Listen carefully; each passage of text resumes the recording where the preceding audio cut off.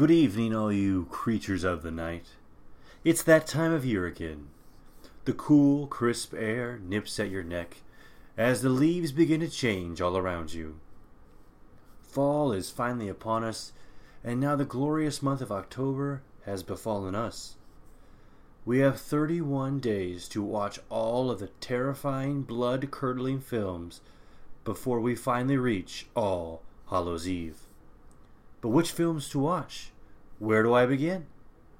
This is the latest podcast episode of It Records and the return of the annual recommendation show, Halloween Horror.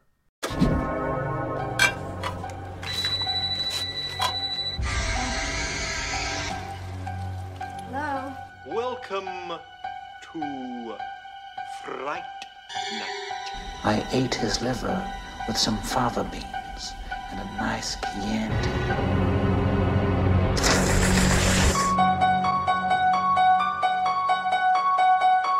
You see, Jason was my son, and today is his birthday.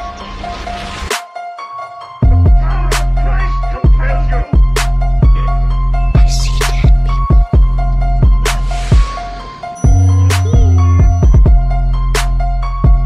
It's showtime. Don't fuck with them hoes. Trick or treat, motherfucker.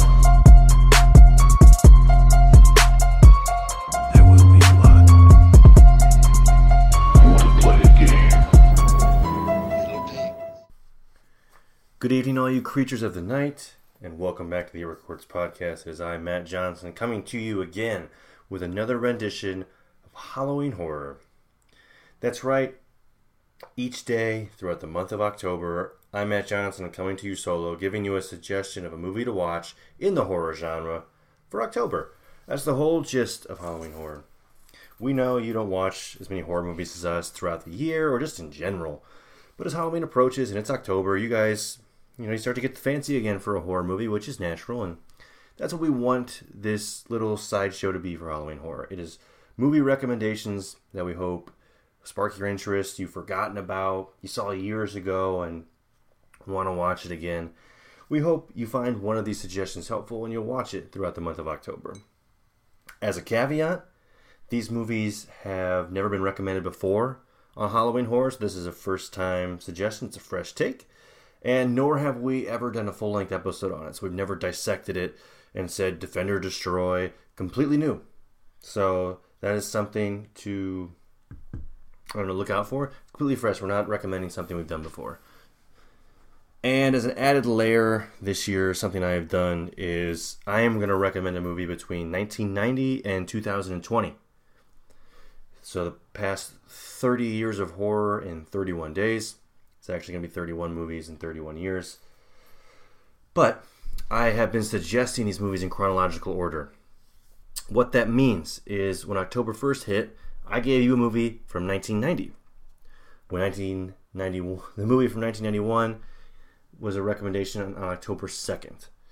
October 3rd, I gave you a recommendation from 1992, so on and so forth, up until we reach Halloween, where I'm going to give you a recommendation from this year, 2020. Something fun to watch that maybe you haven't heard of yet at all, that just recently came out. But with that, where does that leave us today?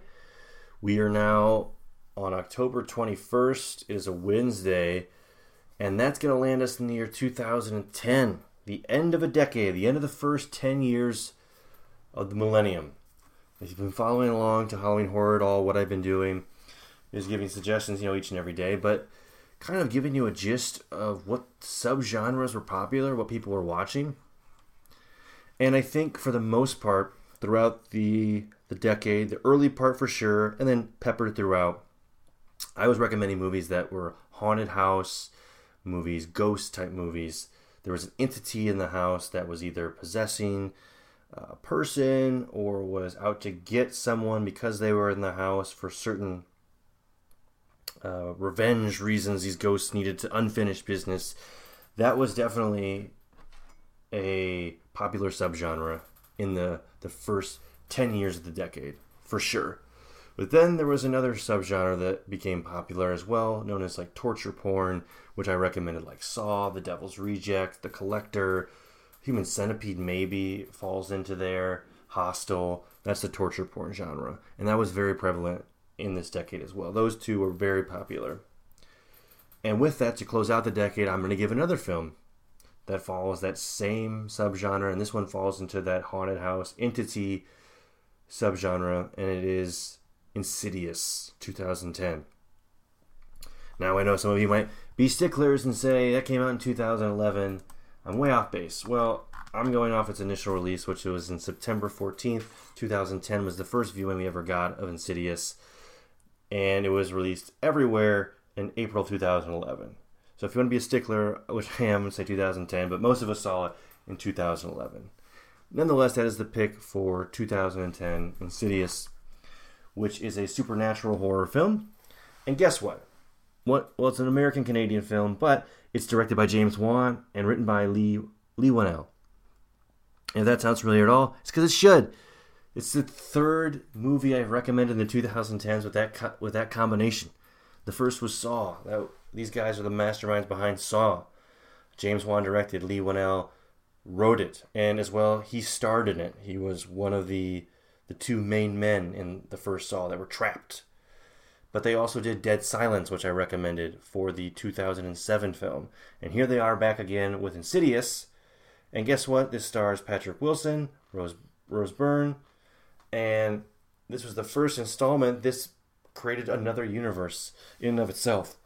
There was this one that came out in 2011, and it had a budget of $1.5 million.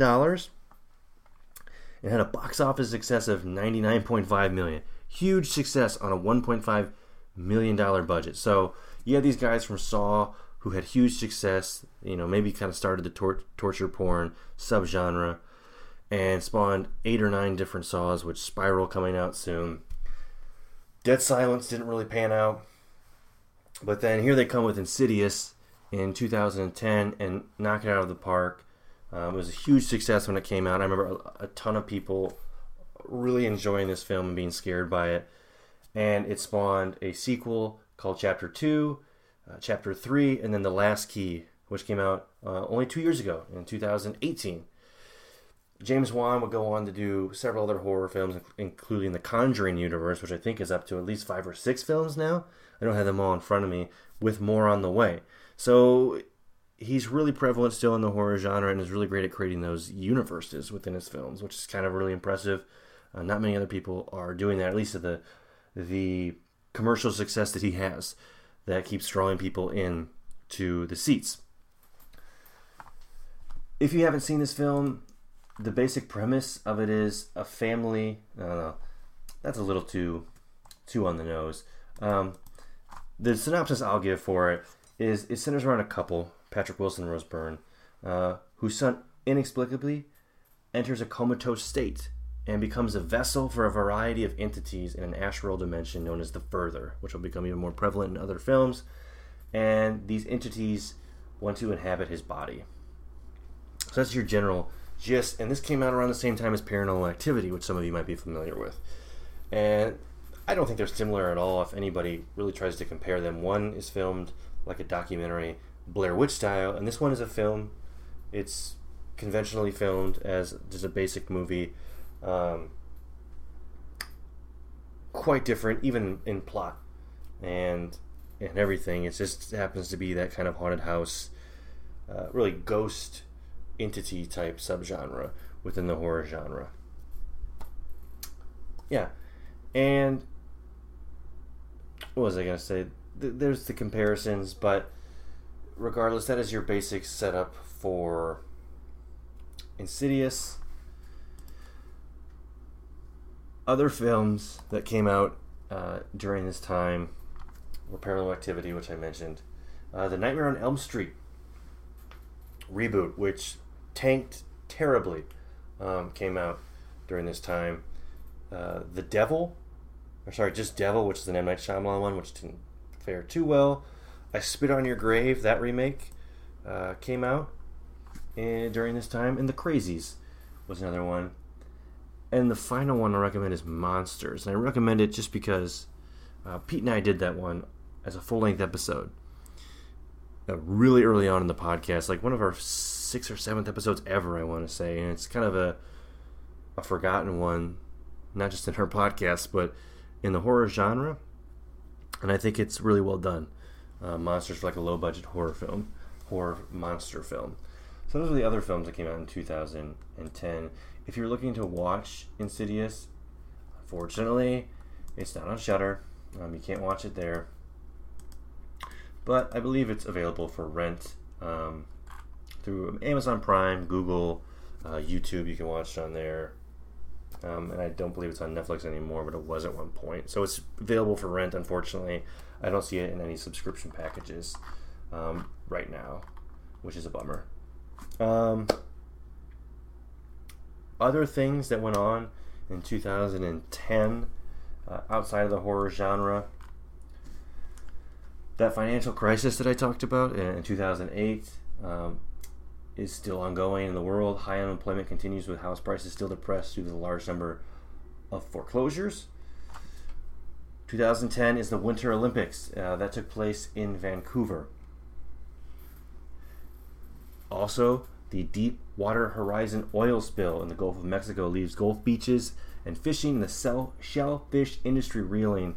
But the true effects still really aren't understood until many years later. That was a huge oil spill, the Deepwater Horizon. And Obamacare, otherwise known as the Affordable Care Act, is signed into law by President Obama in 2008, 2 years into his presidency. So that's going all over the news right now. Always people talk about pre-existing conditions. And Obamacare, that was signed into law in 2010. So that massive piece of legislation. But I'll leave it there for now. Thank you for tuning in for 2010 and this episode of Halloween Horror. I'll be back at you tomorrow with 2011. And we'll be starting a new decade of horror. And hopefully we'll see if there's any changes to what type of horror we watched. Where I said the first decade was really horror subgenres of torture porn, as well as like that haunted house ghost entities. And we'll see if they kind of follow that same trend or if they venture away from it. But thanks for tuning in. Until next time, I will remain in the shadows.